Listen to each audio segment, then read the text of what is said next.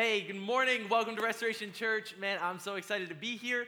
It is the final day of our series, Quit Church. And for me, I've enjoyed preaching in this sermon series so much. I think it's been incredible. But selfishly, I'm really excited for this day because this is Pastor Nate's last day of vacation, which means he's coming home. We'll have him back. I won't be confused. I won't be wondering if I should even be a pastor anymore. He will be a light that will shine me in the right direction and remind me, hey, God did call you to this. It's okay. Take a breath.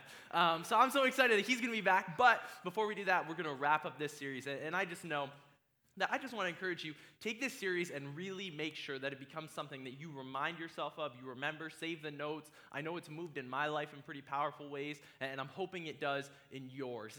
And so we've been talking a lot about a bunch of different things about quitting church, and quitting church mentality would probably be the better way to do it. We did quit expecting to wake up in heaven, talking about how no church is perfect, and we shouldn't expect any church to ever be perfect. We talked about quit throwing your money away, which was about financial responsibility, what God wants to do in your life with finances. We did quit expecting people to show up, and it talked about our role in this awesome thing called the church with God and how we have a responsibility to partner with God to invite people. And today, we're going to go through quit your church friends. And what does this mean? Some of you are like, yes, this means I get to avoid lobby small talk now. Boom, I get to just come in, get to avoid everyone, sit down, get out. No. We want you to quit your church friends, meaning we want you not to just have a bunch of acquaintances here at the church. We want you to find deep, meaningful relationships. So quit your church friends. And so before we get into this, there's a word I want to teach some of you. And if you've been a Christian for 30 years, you've definitely heard this word. If you're new to the church, that's okay. I'm going to teach you what it means today. And even some of the Christians in this room who have been following God for a long time, man, when we unpack and understand what this word means, it's going to give you a deeper understanding and appreciation for it. So this word that I'm going to be teaching you about is a word called fellowship. Fellowship. And this is a word that you don't hear often outside of the church. And it's got a huge meaning that I think is underplayed. And so it means a lot more than just a group of people who decided to throw a ring into Mordor. It's much more than that. Funny, those of you who actually like Lord of the Rings, I appreciate you loving my joke. Side note, when I was typing this in Google Docs, I typed fellowship is more than just a group of people who went to throw a ring in Mordor. And I said a ring. And Google Docs put a little squiggle under it. And I was like, what the heck is going on? And I clicked it to see why it was wrong, and it said the ring. And I was like, oh man, I just got schooled in my Tolkien lore by Google Docs. It messed me up. But the reality is, this is a word that's deep. And I don't think we have a really good appreciation for what it means, because if I ask you what fellowship means, you might give me the dictionary definition, which is friendly association, especially with people who share one's interests. And that's not what it means when we're talking about it in relation to the Bible, in relation to God. Fellowship is more than that.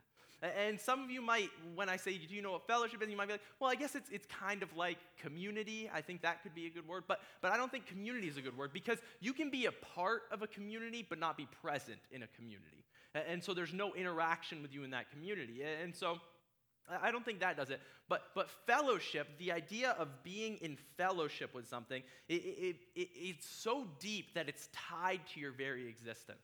So I think the best way to understand it would be a mother. If you describe someone as a mother, they're in fellowship with their child. What does that mean? By calling them a mother, you assume the existence of a child, right? And just like you would say someone is someone else's son, you assume the existence of a parent. Neither can exist. I can't call someone who doesn't have children a mother, or I can't call someone who doesn't have parents a son. Even though that doesn't even work. If you think about it that way, what do you mean? Everyone has parents, so everyone is a son. But the reality is their interaction and their existence and their identity are tied to one another. And it's something deeper than that. And so when we talk about fellowship throughout this sermon and in these next few minutes, we need to think of it with that mentality. Something so deep, your very identity and existence is tied into it. And so that's kind of what we're going to talk about. And so when we get into this idea of quit your church friends, this is where it becomes important. And so why is this idea of fellowship so important? Well, this is where we're going to read a Bible verse that I think is just underappreciated at how deep the statement is. And it's in Genesis 2:18, and it says this. It says, "It is not good," Genesis 2:18, "it is not good that man be alone." It is not good that man be alone. So it says, "Then the Lord God said, it is not good for the man to be alone. I will make a helper who is just right for him." It is not good for man to be alone. And so this is kind of in the creation story that the Bible is telling. They're telling a story about what happened in the very beginning, how God saw fit to make the world. And one of the things he says about Adam, the first man, is it's not good for him to be alone. And I think this is a statement that kind of gets brushed over, but it's so important because it defines the center of who we are as humans. And one of the things that happens in this story is God says everything is good. Everything is good. He constantly talks about nature being good, about the animals being good, about his creation being good, the stars, the sun, the moon. Everything is good. The only thing he describes as not good is man being alone. And so how mind-blowing is it? And I think it's just so incredible that depending on what scholars you look at, this statement was written between 3,500 and 4,000 years ago. That 4,000 years ago, a man sat there and understood so deeply the intimacy and the necessity of us to be in relationship to one another that he put it in a story and said, even God is saying it's not good for man to be alone. Like, that blows my mind when I think about it. And for us, I think that's an important thing we need to appreciate. And it goes so deep that you see it reflected in nature. And so one of the things that was happening in the 50s and the 60s, when I was in high school and a little bit into college, I was kind of like a psychology nerd. Like, I really enjoyed psychology. And so I took a bunch of psychology classes all through high school. I took a couple in college just because it was really fascinating to me how the human brain works. And psychology in the 50s and 60s was kind of obsessed to an extent with understanding the relationship between parents and children. And most psychologists back then would have probably said, and they had this idea, that parental attachment was developed because parents gave kids food. Right? Some of you who are parents of teenagers are like, that is accurate. You are right. I give them food. That's the only reason they come home. I don't know. But they would say that even newborns, the only reason they were really attached to their mother was because their mother provided them with food. And so this was a common thought in psychology until a man named Harry Harlow came along. And he was fascinated with this thought too, because he would do a lot of experiments on monkeys and stuff like that. And one of the things he would do is he would take newborn monkeys and he would kind of keep them away from other monkeys, and you'd see how they developed. And a lot of them didn't develop quite right when they were in isolation. And then he did this fascinating experiment, which was just mind-blowing at the time. He made 2 fake monkey moms for these little baby monkeys. And one of the monkey moms was made of wire, just like chicken wire. And it had a bottle that had food in it.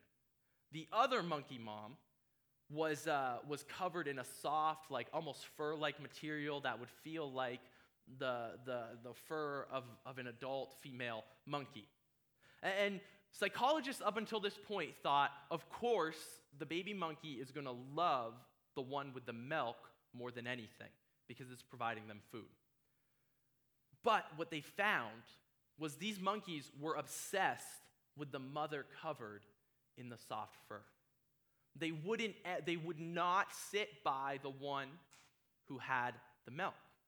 And this was an eye-opening experience because all of a sudden it highlighted that there's more to existence and there's more to relationship than merely someone providing something for you.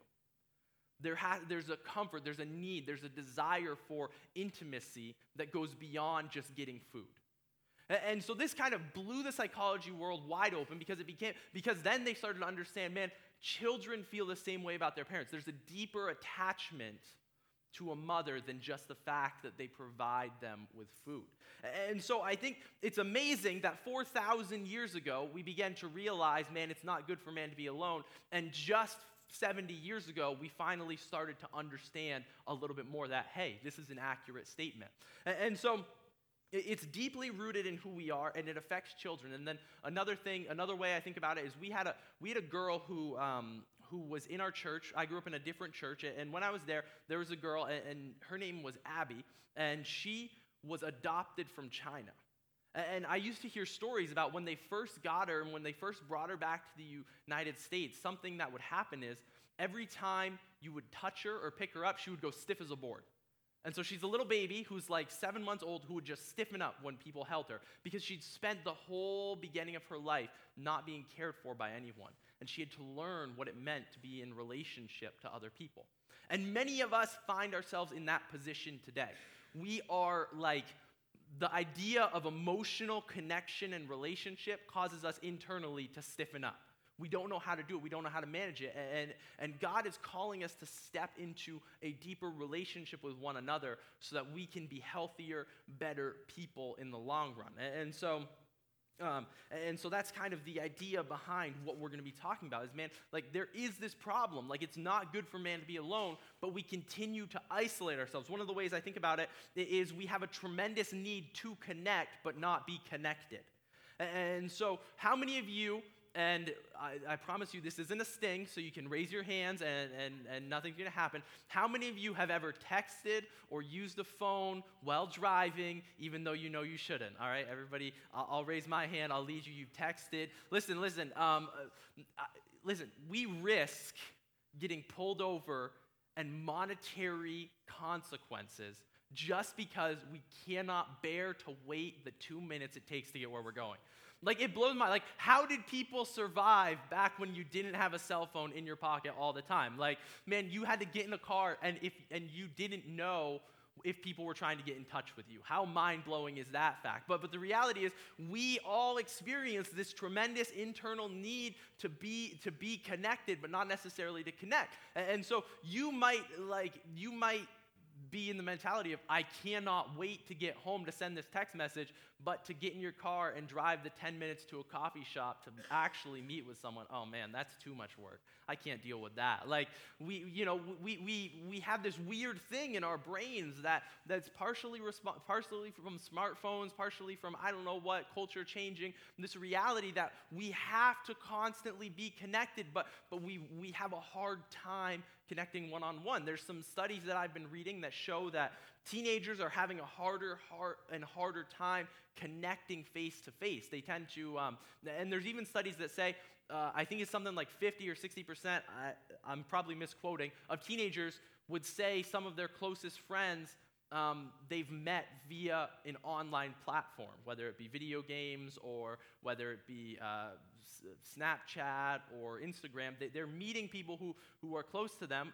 One of the teenagers in our youth group who just graduated, she always tells me like, "Hey, I'm best friends with all your siblings," because they Snapchat all the time. And she started Snapchatting them before they ever met in person. Like, the reality is we are constantly trying to connect through new digital platforms, but we won't allow ourselves to connect on a deeper level. And just to clarify, I think it gets even deeper.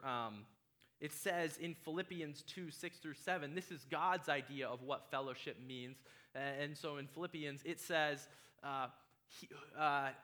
who, speaking of Jesus, being in very nature God, did not consider equality with God something to be used to his own advantage.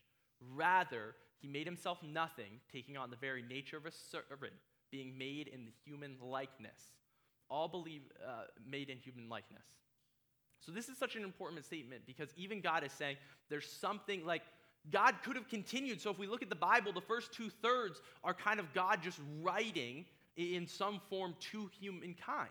He's just speaking to them through the medium of written language. He's saying, this is what I'm saying to you. This is who I am. He's unveiling himself. He's talking about himself. But even he is saying, as great as written language is, as great as connecting from a distance is, there's something extra powerful about interacting on an individual basis. There's something extra powerful about being together one-on-one. And so the final study I'm going to quote to you will be the idea of solitary confinement in jail. And so this is something that's fascinating. So solitary confinement is when you're removed from the general population and kept by yourself in a room from anywhere from 22 to 24 hours a day. And here are some of the things that happen to people who are in solitary confinement for extended periods of time. They have visual and auditory hallucinations, hypersensitivity to noise and touch, insomnia and paranoia, uncomfortable feelings of rage and fear, distortions of time and perception, increased risk of suicide, and post-traumatic stress disorder. The reality is, and I think I've been hammering on it because it's so important, when man is alone, bad things happen to our soul and our spirit. We begin to break. And luckily, God has given us an avenue to begin to work through that.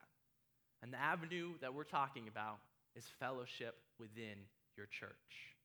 And this can be a hard thing. And so if we take it from the macro level where we talk about all these studies, all these things, like, yeah, this is bad, and start to move it slowly into the personal, man, I'm going to ask you to examine yourself today as to why you have a hard time connecting with people.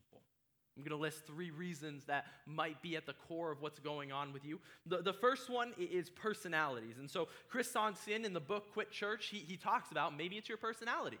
And so he gives us 4 primary personality traits or personality characteristics that kind of generally lump us all into one of these categories. And so these might help you. So this will give you a gauge for maybe evaluating where you're at. They all sound like some sort of horrible disease, so don't feel bad when I read them if you're like, oh man, I don't want to be that one. I sound like I'm phlegm. Like the first one is phlegmatic, all right? You're not the noise someone makes in your throat, but phlegmatic is generally quiet, doesn't like to be the center of attention, seeks and desires peace, easy to get along with, but very few close friends. That might be you. You might be phlegmatic, where you're kind of one of those quieter people, and that's totally fine. One of them might be melancholic. This doesn't mean you're a sad person. Generally, they're more serious, they're more analytical, and can sometimes come across as negative. Tends to be reserved and suspicious in forming relationships. And so some of you might resonate with that. You're like, I have me, and that is it, and you don't really like to let people in. The next one is sanguine, which that sounds like an alcoholic beverage. I'm going to be real. Sanguine. The life of the party. Very social, enjoys being around people, and builds relationships quickly. So that might be you. And and the great thing about sanguine is they know if they're a sanguine because you can't get them to stop talking. The next one is choleric, which sounds like cholera, but is not choleric. Is a natural leader, loves to be in charge, sees the need to network, but doesn't see the need for genuine relationships. So in that list, I think there was one personality that does fellowship well. Out of all 4, there's one, and it's sanguine. All the rest, man, we experience some level of difficulty. And I would list myself, I'm definitely not a sanguine. So all the rest of us, man, we experience difficulty when it comes to sometimes developing relationships. And so this is what I want to encourage you and counter you with today. Man, don't use your personality as an excuse to refuse what God has called you to do. Right? There are things God is going to call you to do that are going to push you outside of your comfort zone. And man, it's going to be hard and it's going to be difficult. But let's trust that He has your best interests in heart. All right? So that's the first one. So that might be your problem. And so, man, together today, we're going to make a commitment to each other not to allow our personalities to be an excuse. So all you sanguines, it's your responsibility to make us get out of our comfort zone. All of you melancholics, it's your job to remind us that it can't be a party 24/7. All you phlegmatics, you got to remind us that, hey, we need, as great as it is to have a wide circle, man, you've got to have a close few at the same time. And all of you cholerics, man, it's time that you go from beyond networking to genuine relationship. All right? So we're going to let's move beyond our personalities and do what God has called us to do. The next thing that we have that can kind of be, and this is a huge hindrance, and this is just as hard, is a painful past. A painful past that prevents us from connecting what God wants us to.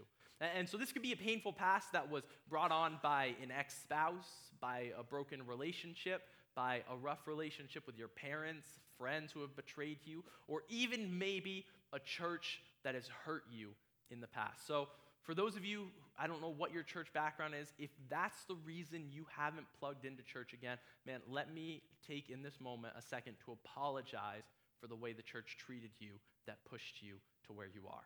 You didn't deserve that. You deserve better than that. But God has more for you if you would open up again and be a part of what he's calling you into.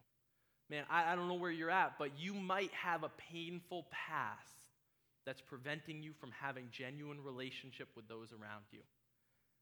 And let me promise you that God promises that your future can be brighter than what you came from. The way the Bible describes it, it says when the old is gone, the new has come. It's time to let go. And the phrase that I walked out of here thinking, or I kind of came up with, or I read that really helped me understand is, you cannot let the pain of your past rob you of the blessings of your future. Man, there's something more in front of you, and there's a painful past you have to heal from.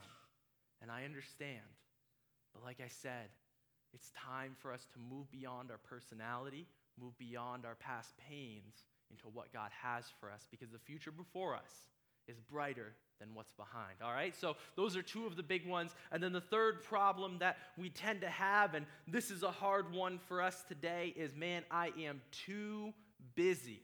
I'm too busy. And I get it. I am so busy all the time, I feel insane. I think probably last week, my wife and I saw each other for 10 minutes in passing, just with the way our schedules moved together. And I was like, that's supposed to be the closest relationship in my life, and I barely got to see her. The closest we got this week was we worked on our garden for like 9 hours yesterday so we can get our security deposit back. Amen? That's the closest we had to like a date night this past week. And so this is going to be something you fight all the time. And this partially comes from our culture that has a connection problem. Like, we're go, and we can't take a break. But today I want to challenge you. When it comes to church and when it comes to God, man, it's time for you to start saying no to some good things so that you can say yes to the best things. All right?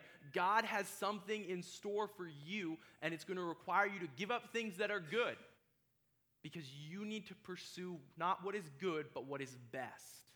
And we need to follow him. And so this is one of the reasons I love being a part of Restoration Church, in that Nate and I, when I first came on staff, we kind of talked about it. And one of the things that happened to me growing up in church is our church had like calendar overload. On Sunday, you went to service. On Monday, there was moms and mom's group. On Tuesday, there was this small group. On Wednesday, there was youth group. On Thursday, there was Royal Rangers and Missionettes, which was like Boy Scouts. On Saturday, there's the men's breakfast. And the reality was, man, the church, we were so busy doing church stuff that we stopped being a family as the church, and we started separating, and we wouldn't see each other because we were all going to all these different events, and we didn't really connect. And so one of the things I love about Restoration Church is we take your busy schedule in mind when we plan out what your week looks like when it comes to being involved. So for us, someone who's in a healthy way attending and participating in Restoration Church will probably do this. They can come to a Sunday morning service, and they'll be serving. They'll come to a Tuesday or a Thursday night youth group if they have a teenager, and they'll go to a circle once a week. Like, that's a healthy person attending Restoration Church. And then, of course, we have events in there like worship nights, which we try and do once a quarter and things like that, so that we can try and keep you healthy as you're just volunteering. And so we try to keep you in mind because we know you're busy. Like, you're not going to get less busy in these next few weeks. But the reality is, man, you got to make some choices in your life about what you're going to say no to so that you can pursue what God has for you. All right, so that's the last thing. And those are all the problems that we have as we begin to navigate what does it mean to be in fellowship with one another. But finally, man, I just want to just not leave you with a bunch of problems. Because I feel like, for the past 20 minutes or whatever, I've just been throwing a bunch of problems at you. Like, this is a problem, this is a problem. I want to give you the solution and what God calls us to be as a church. So that as we walk in it, as we begin to walk it out, man, we know what we're aiming for. So God gave us a solution to this problem. He gave us a solution to fellowship. And it's highlighted beautifully in the book of Acts, in Acts 2:42 through 46.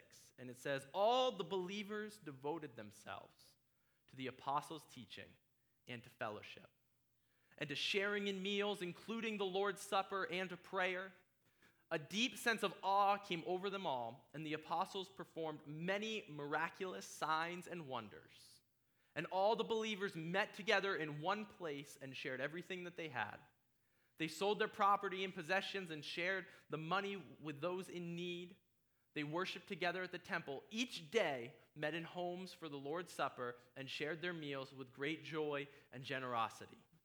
Now for me, that's like a scary thing to read. Like, each day they went to church and worshiped together. Each day they did this. Each day, and like I said, we're not calling you to necessarily do that each day.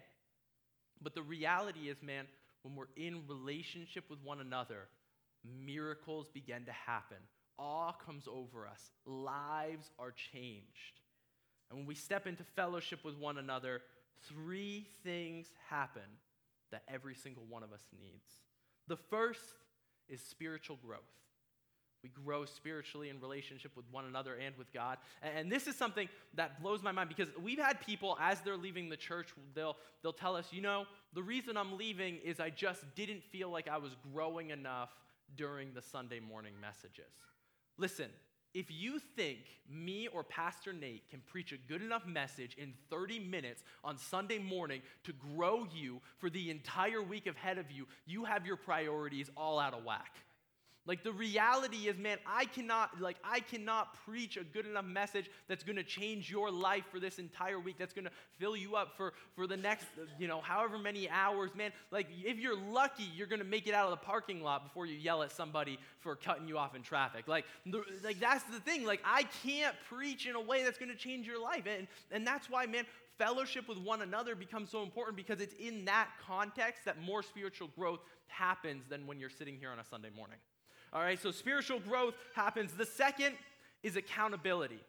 And this is a word nobody likes to hear, nobody likes to use, nobody likes to be a part of. It's accountability. Man, I think it says in Proverbs, the wounds of a friend can be trusted, but an enemy multiplies kisses. What does that mean? Man, your friends are going to keep you in line when no one else will. Like, for me, I think about it when I read that verse, I think of my mother, because, man, like, there was the moments where, she just looked at you, and, like, if looks could kill, it was like, oh man, I'm wounded internally. Like, my mom's looking at me with those disappointed eyes. Like, the reality is, man, when you have friends and people around you who don't let you get away with the junk you tend to do, you grow as a person.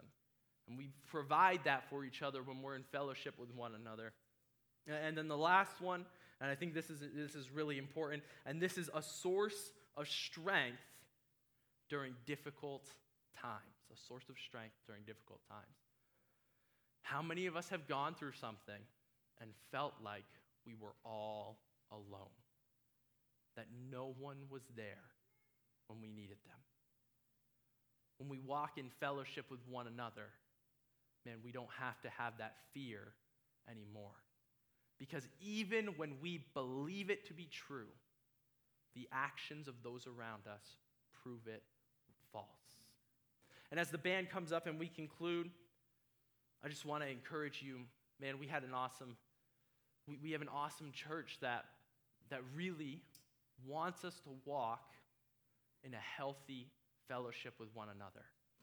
And I think it fits perfectly that we're about to enter into the next semester of circles, because that's how we as a church have said, when we walk together in fellowship with one another, we do it through circles, which is our small group ministry. And we're about to have our circle fair in the next few weeks. We're about to take a step towards towards the next semester, and you're going to learn a lot of stuff in your circles, but my heart isn't that you just learn a bunch of things about the Bible in your circle. My heart is you find friends who take care of you, grow you spiritually, hold you accountable, and man, are there for you in the midst of tragedy. Man, we as a church, we have to take steps to say, you know what? I'm going to walk in relationship to those around me. I'm going to quit my church friends. I'm not going to walk in the lobby, not say hi to everybody, but man, every time I walk into the lobby, I'm so excited because it's who do I get to see this week that I've missed? Who do I get to spend more time with? And so as we take these steps as a church, I want you to walk away with one challenge on your heart this week. And I want that challenge to be take a relationship deeper this week. What does that mean? It means you're going to ask an acquaintance out for coffee. It means you're going to take a moment and spend it with a family member. For me, I think probably my relationship is going to be, hey, I better take my wife on a date this week because otherwise I'm going to be in trouble. But this week, we're going to take a relationship deeper somehow, some way, somewhere with someone. Because God hasn't called us to be alone. It's not good for man to be alone. A statement that's echoed and resonated in the hearts of people for 4,000 years. Today, we're going to start to address that problem. We're going to start to walk and say, you know what? I'm going to take someone deeper. Man, I'm going to help someone that I know is close to me that needs help. I'm going to worry about my family. I'm going to worry about my friends. Somehow take a relationship deeper and then prepare for when circle signups start. Because man, you need to be in fellowship. You'll drift away. You'll become an attender. You'll leave the church. And I don't want that for you. Because what God has here and what God has for you is so much more than you can ever imagine. And I want to see you walk in that. And it's going to be awkward. You're going to go to someone's house maybe you've never met before. You're going to meet a bunch of people you don't know. And it's going to be scary for those of you who don't like to have wide circles. It's going to be scary because some of you who only like to network, you're going to have to talk about hard topics. It's going to be hard for some of you because you're going to have to walk in and overcome suspicion, and you're going to have to do that. Some of you, you're going to have to stop talking for 5 minutes. It's going to be really, really hard. But God has something for you if you walk in fellowship with those around you. So this week, can we make a commitment to take a relationship deeper and to prepare to walk in fellowship with one another? Bow your heads with me. God, we just praise you. We lift you up. And God, I just want to take a minute for anyone who's not sure about this God thing to just say, you know what? I want to be a part of that. I want people in my life who care about me, who worry about me, who take care of me. God, I just pray for every single person in here who's exploring that possibility, that you become a reality to them today. God, I pray for everyone in this church who is making a commitment to take a relationship deeper this week. God, be there and bless them. Some of them are going to be overcoming pain from the past. Some of them are going to be overcoming personality. Some of them are going to be overcoming busyness, and it's going to be difficult. But we know that when we trust in you, we step into something better than we could ever imagine. God, I pray for everyone in here this week that they don't just attend church, but they walk in fellowship with one another. So close that, man, our identities are tied to who we know and to who you are. God, we lift you up. We praise you. In your name we say, amen.